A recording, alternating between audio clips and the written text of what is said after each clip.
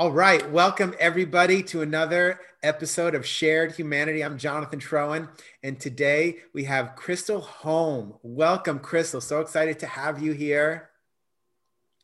Thank you, Crystal, Jonathan. I'm so excited to be here. yeah, Crystal is she's an award-winning interior designer, a feng shui master, and she has a really, really beautiful story, or well, it's a story. Let's put it that way. There's some drama to it. There's some mystery and intrigue. No, there's a story. So I want to get into the story.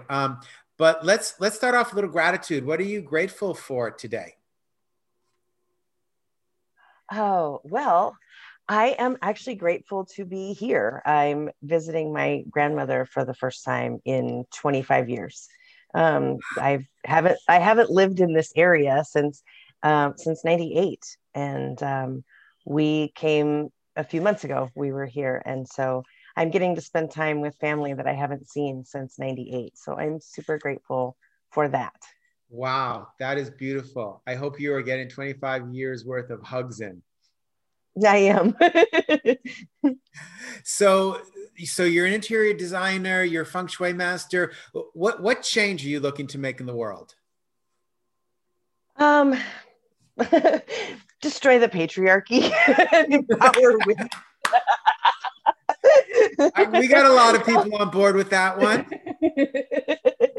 Yeah, something little. So how is what you're doing helping to destroy this patriarchy that's killing our planet and more? Well, it's my path to that is empowering women. Hmm. It's empowering women to achieve their goals and live the life of their dreams, to change the world. Yeah. So give us some background. How did you get here? How did I get here? It's been a long, long road.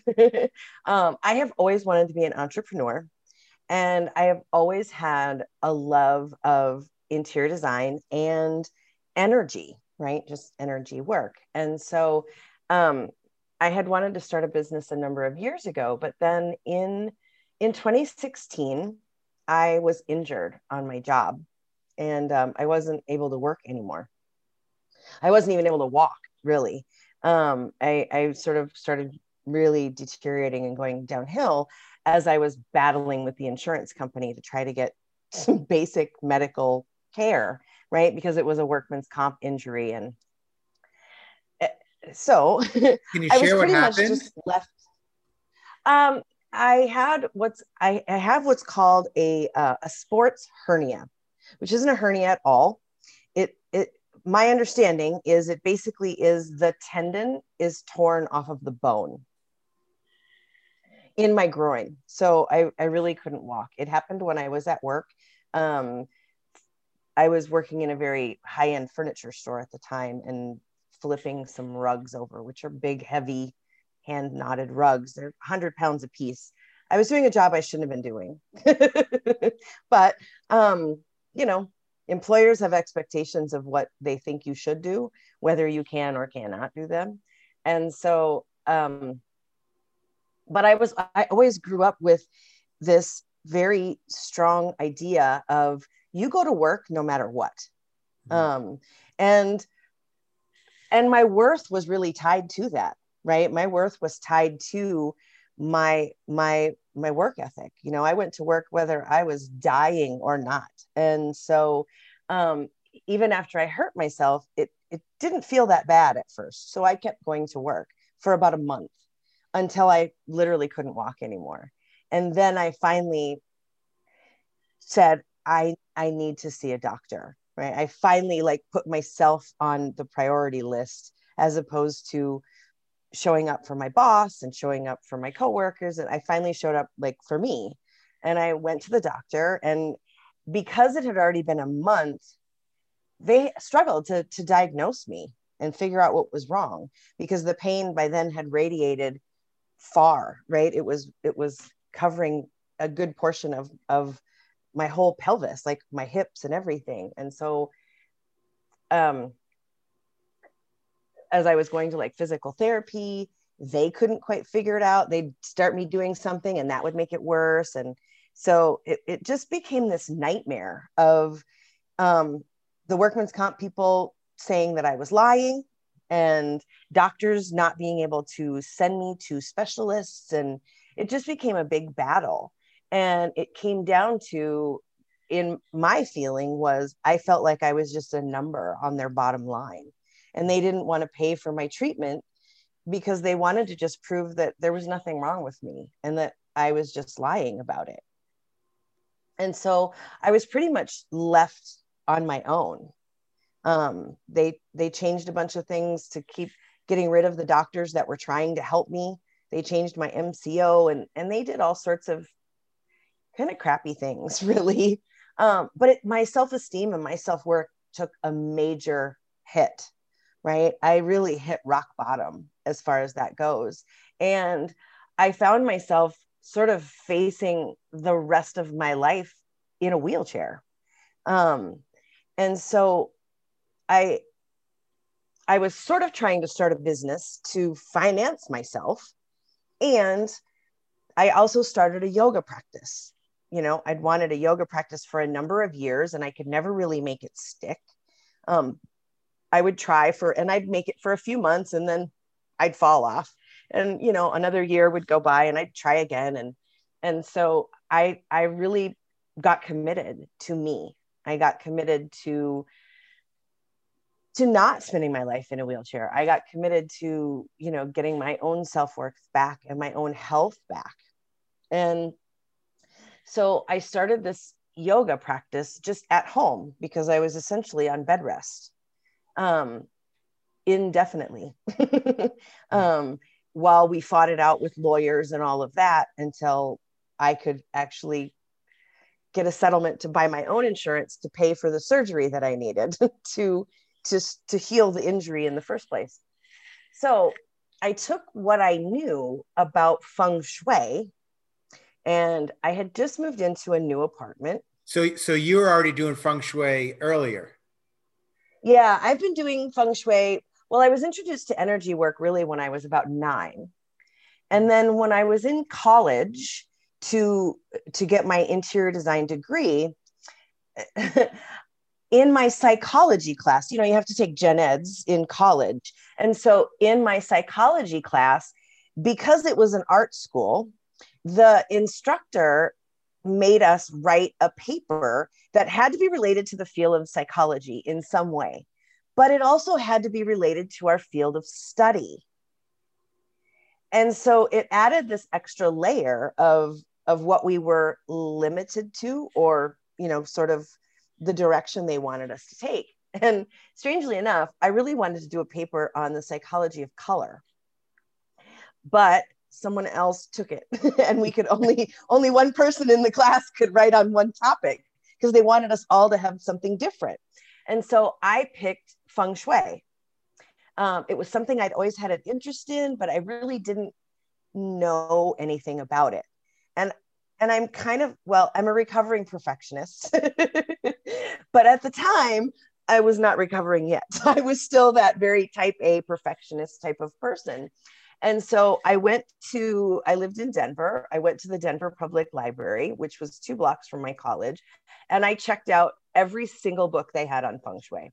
It was literally like 1.5 feet tall, this stack of books. And I took them home and I read all of them. I studied everything I could find in, you know, that quarter so that I could write my final paper. And at the end of the quarter, I had a great paper.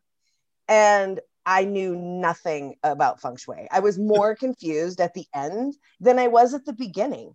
There was so much conflicting information out there that I really was more confused than when I started. And so while I would love to say that I continued studying feng shui at the time, I didn't. I finished my degree. I went to work as an interior designer.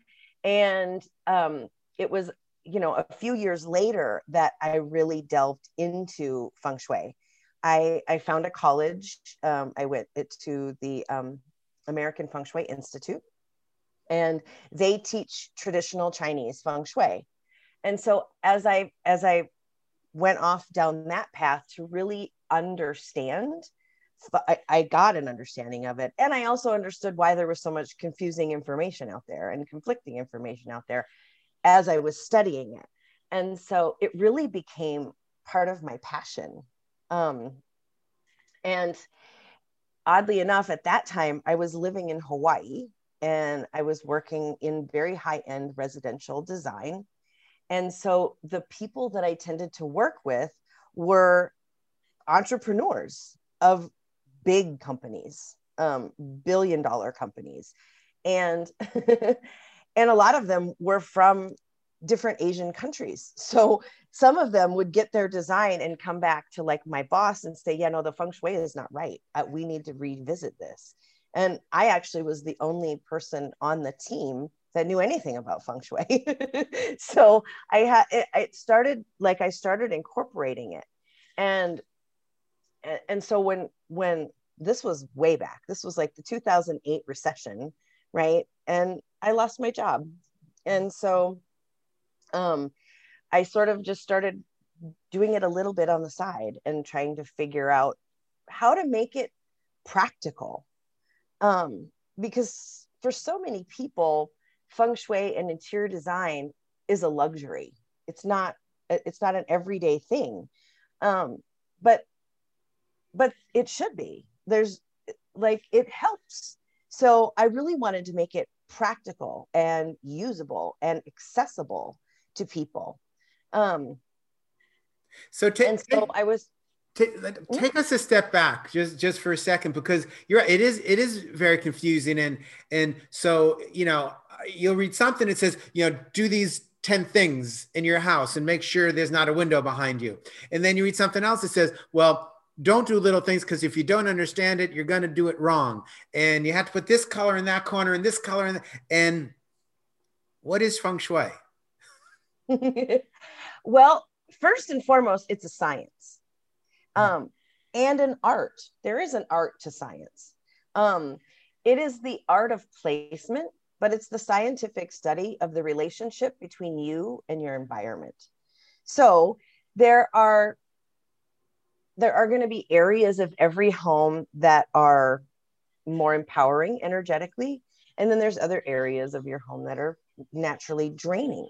And so being able to study how you live in your space so that you are essentially using your home. We all live somewhere, right? So using the home that you live in as a launching pad to empower the life that you're trying to live.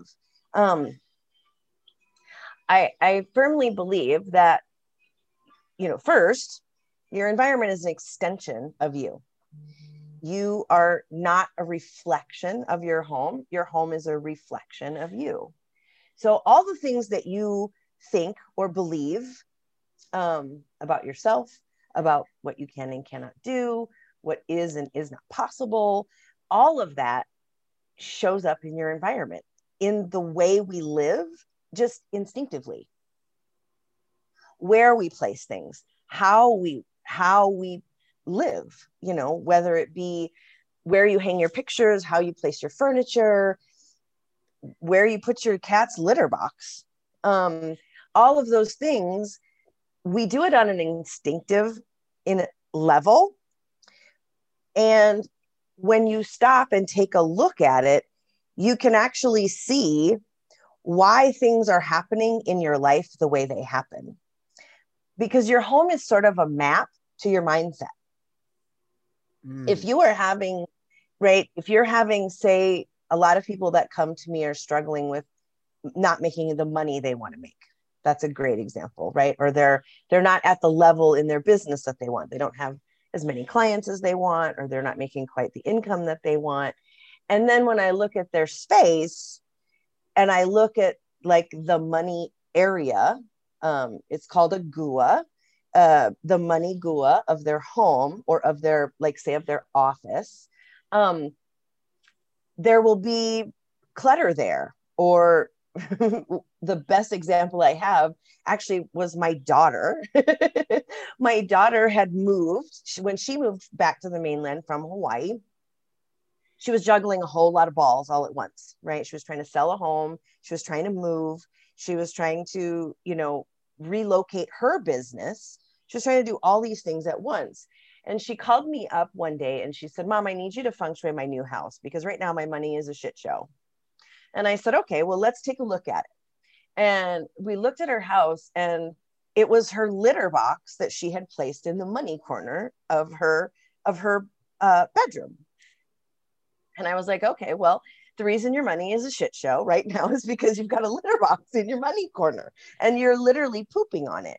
So, or the cat is. And so we shifted the energy of her space. We rearranged how she was living. We rearranged, where she placed all of the things in the room, from her bed to her dresser, her litter box. We rearranged all those things so that we could amplify her money instead of draining it, or flushing it down the toilet.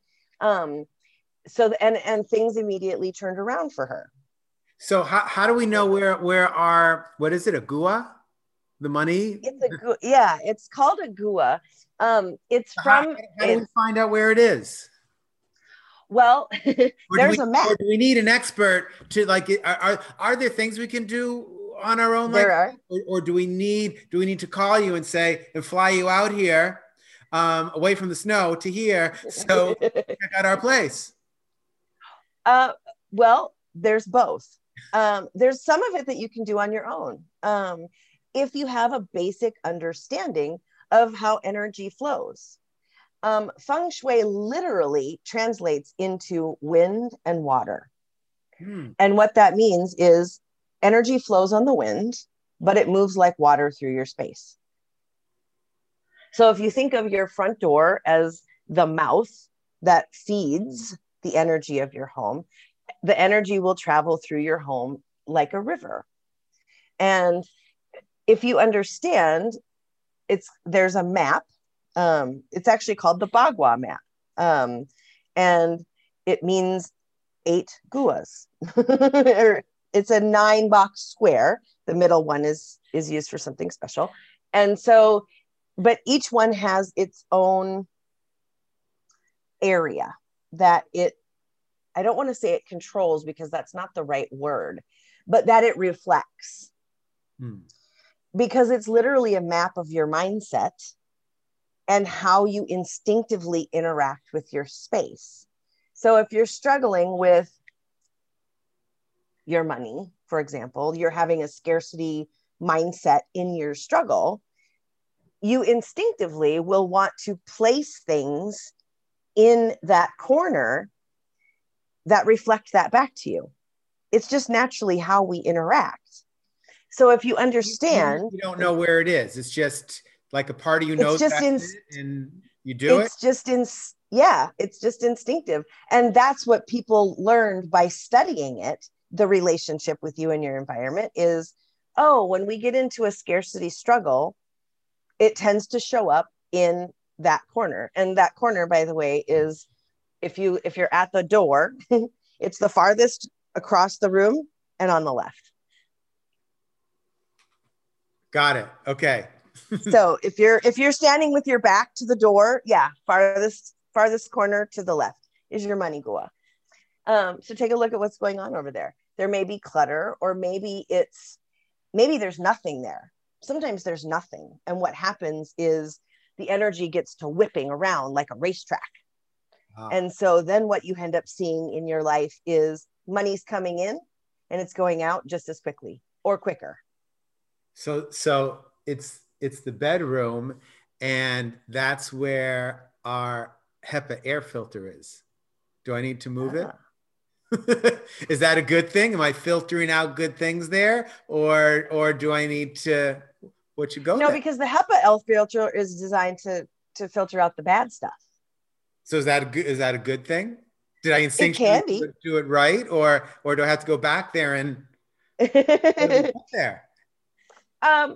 Well, that's not a bad thing to put there. If that's the only thing in the room, you might find that there is a lot of hot air happening right? You might get clients that are coming to you and talking a good game, but never handing over their money. It just, each person's story will differ depending on the whole situation. So like when I work with clients, when I teach them, we talk about the whole map, never just the one corner. And so we first start by talking about what is there. Is what is there? Is it clutter? Is it not clutter? Is it cluttering up and clogging up the flow? Or is it a smooth movement? Does it flow there and allow your money to sit and rest and be with you? Or does it flow fast? Or is it a shit show? Right? So it just Well, the depends kitty on. litter needs to go somewhere though, right? So would it go in It one of the does. boxes? If there are 9 It does. boxes, and I want to know what the boxes are, but so if there are 9 boxes, it's got to go somewhere. So how do we choose where to put the shit show?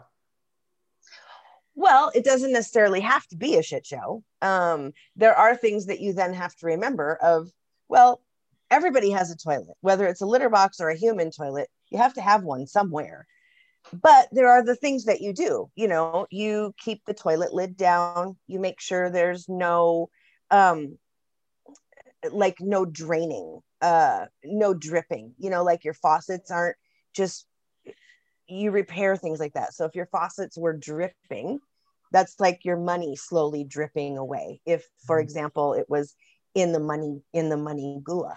If it's in the health gua, you may notice that your health is, you're having struggles with a constant drain on your energy or a constant drain on your health.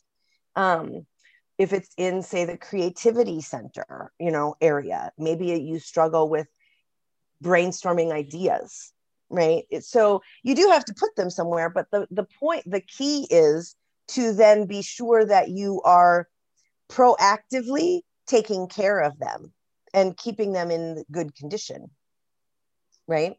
Now, does the whole space have the 9 boxes, or do the individual rooms also have their own boxes? Like, how does that work? Yes. So the Bagua map can be used overall. It's sizable. So you can use it over the whole floor, right? If your house is 2 stories, you have it on the first story and on the second story, right? So you can layer it that way. But each room can also have its own. You can lay the Bagua over each individual room. You can lay it over the whole city. You can lay it over the whole country. Wow. You can overlay and see kind of how energy flows in your environment. And so, like, if you just understanding that basic level will help you at least get started with some of it. And then there's many layers below that you would, or above that, however you want to look at it. There's many other layers to feng shui that then you probably want an expert for. But is it okay to do little things or without the whole vast knowledge that feng shui really is? Or do you really want to turn this over to a professional? Well, like, will the little things help? Yes, absolutely. They do. The thing is, so many people look at feng shui like it's a band-aid, to fix the problem. And they don't look at the clutter that's underneath it first. And so I always have clients start with the decluttering of all the stuff that is holding them back first. So we're starting with kind of a clean slate. And so how I define clutter is anything you don't use, need, or love. It's pretty simple. I believe definition. Anything, everyone listen to that. Everything you don't use, need, or love, because some things we need, but we don't love them. That's great. Yeah. Everything you don't use, need, or love is clutter. All right. I will look around with a different eye. And your clutter can actually be defined at different layers. Because a lot of clutter, what I find mostly clutter is either scarcity, worthiness, or obligation. Those are the three that I see mostly, that people bring is that's where they get stuck, either in scarcity clutter, worthiness clutter, or obligation clutter. And so if it's not something you use, need, or love, it probably falls into one of those three categories. Now, what do you do about the things? Well, I might need it next month or, next year. What do you do with those? Mm-hmm. That's scarcity clutter. That is scarcity clutter. And what that is a lack of trusting the universe that what you need will be provided for you at the time that you need it. And so I actually have a 5-step framework for decluttering, because what ends up happening is if people will get this wild hair and say, okay, I'm going to declutter all of the things I'm holding on to just in case, because Crystal said so. And so I'm going to get rid of it. But they don't do the steps. And so then what happens is they did get rid of it. And then a month later, they need it. And then they say, see, look, Crystal, I told you I should have held on to this just in case I needed it. But they didn't dissolve the relationship that they were holding on to with why they were holding on to it in the first place. They didn't disconnect from that scarcity and move on and release it so that they didn't manifest the need after they've gotten rid of it. It's how we reinforce scarcity. So how do we do that? How do we break that? How do we break the relationship? Well, because right now, if you're holding on to it just in case you need it, or just in case somebody else needs it, or whatever, you're kind of locked into this scarcity thing. But what you're failing to understand is somebody needs it right now. And you holding on to it is actually the most selfish thing that you could do. You're keeping it from them. And so as you acknowledge, thank you for serving your purpose with me, for whatever it has been. And I'm going to release you to the person who needs you more than I do now. And you trust that as you release it, it's going to find its way to that person, because it does. And so however you release it, whether you donate it to the thrift store, or you have a garage sale, or you give it away to somebody, it will find its way to them. But you have to trust that it will, and you have to let go of that fear of, well, I'm going to need it someday. Well, if I do need it someday, I haven't, I've had this thing for 5 years and I've never ever needed it, but so I'm going to trust that I don't need it. And if I ever do, something as good or better will be provided for me, because I trust the universe to bring in what I need and let go of what I don't. And so now I'm able to give this away or donate it and trust that it will find its rightful owner who does need it right now. And that trust, that knowing that it will get there, having that trust allows for you to have space for it to come into your life if you do ever need it again. So it comes back to trust. I mean, so many things in our lives is just trusting that the universe has your back, folks. The universe has all of our backs. So it's just trusting it's okay to let go. The universe will take care of you. I mean, it still comes back down to that. Yes. And scarcity runs really deep. Scarcity is one of the hardest ones. It runs so deep. You'll, declutter scarcity, and then you'll find a whole new layer of scarcity. So how do we find out what these 5 steps are then? Well, it's pretty simple. I actually am, I call it the Declutter Your Mindset checklist. And it is the declutter, disconnect. I'm going to forget them all now because I'm on the spot trying to do so. I hate that. I can share a link with you. I do have a link for it to share how what declutter, disconnect, dissolve, donate, and I'm totally missing one. All right. Well, but anyway, the link so you can. I will have the link. That last one is, but they're all D's. So they are all D's. Yes, they are all D's. And so it's just the process of going through and finding the clutter, figuring out what that story is that you're holding on to, that is reinforcing that belief, whether that belief is scarcity or I'm not good enough, I'm not worthy, I don't deserve it, I don't have time, I don't have money, I don't have energy. All of those things they all show up in our clutter. So what do you need to change first in terms of feng shui, or do you both?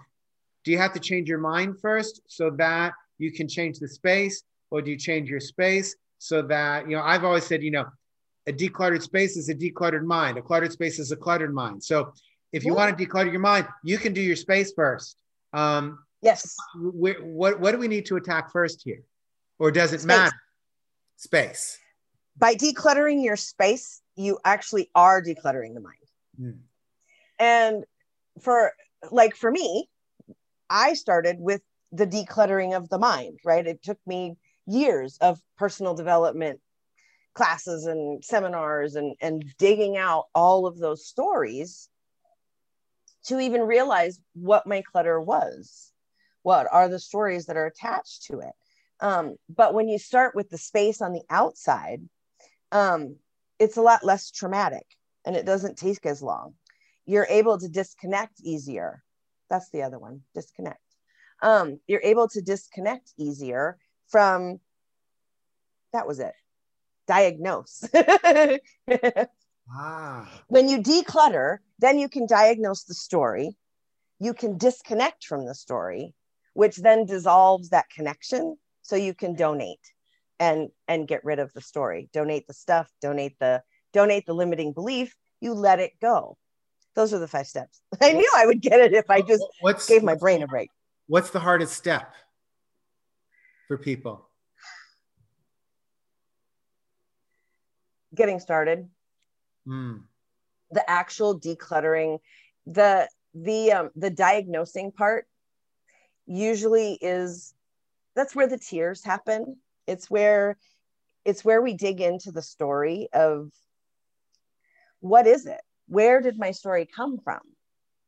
Right? Where is this limiting belief of scarcity coming from, or unworthiness, or right? Because we all have, it's some sort of trauma, whether that trauma is with a big T or with a little t, from our childhood that brings this story into adulthood, that carries through of scarcity, right? I don't have enough money. I don't have enough time. I don't have enough energy. All of that is about scarcity.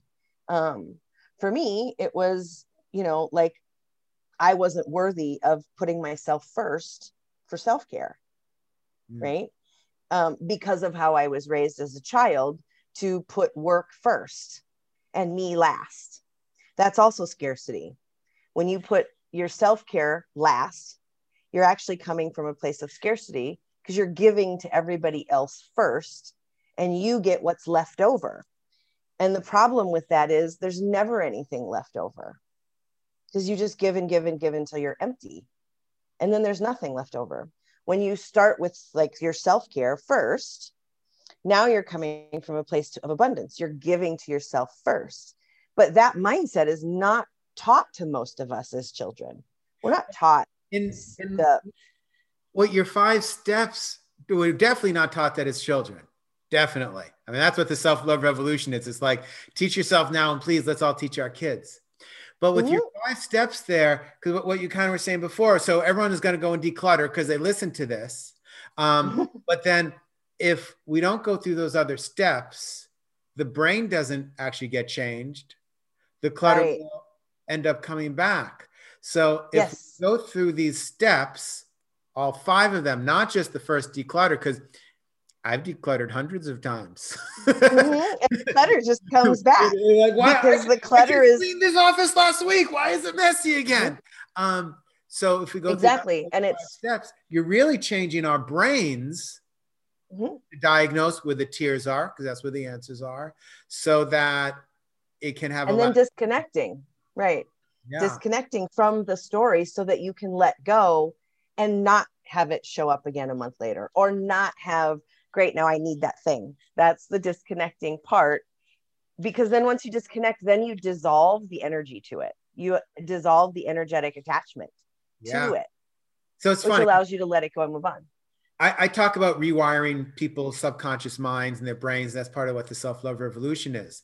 But what I'm hearing is you're doing the same thing, rewiring all those stories and those thoughts, but doing it through space or through the energy of space. Do I get it? Yes. Yeah. Your home is just an extension of you. So everything you own it for a reason. You own it because of something you believe about what you're worth, or what you deserve, or what's possible. What you can't. You own everything for a reason. Wow. And you get rid of it, but like you say, it comes back if you never disconnect. If you don't diagnose the why, you can't disconnect and dissolve it. And so it's always going to just reappear again and again and again until the mindset happens, the mindset shift happens. And then it won't be a repeating pattern. You can disconnect from the pattern. But everybody lives somewhere. Your home is like a 3D vision board. It's just most of us live instinctively.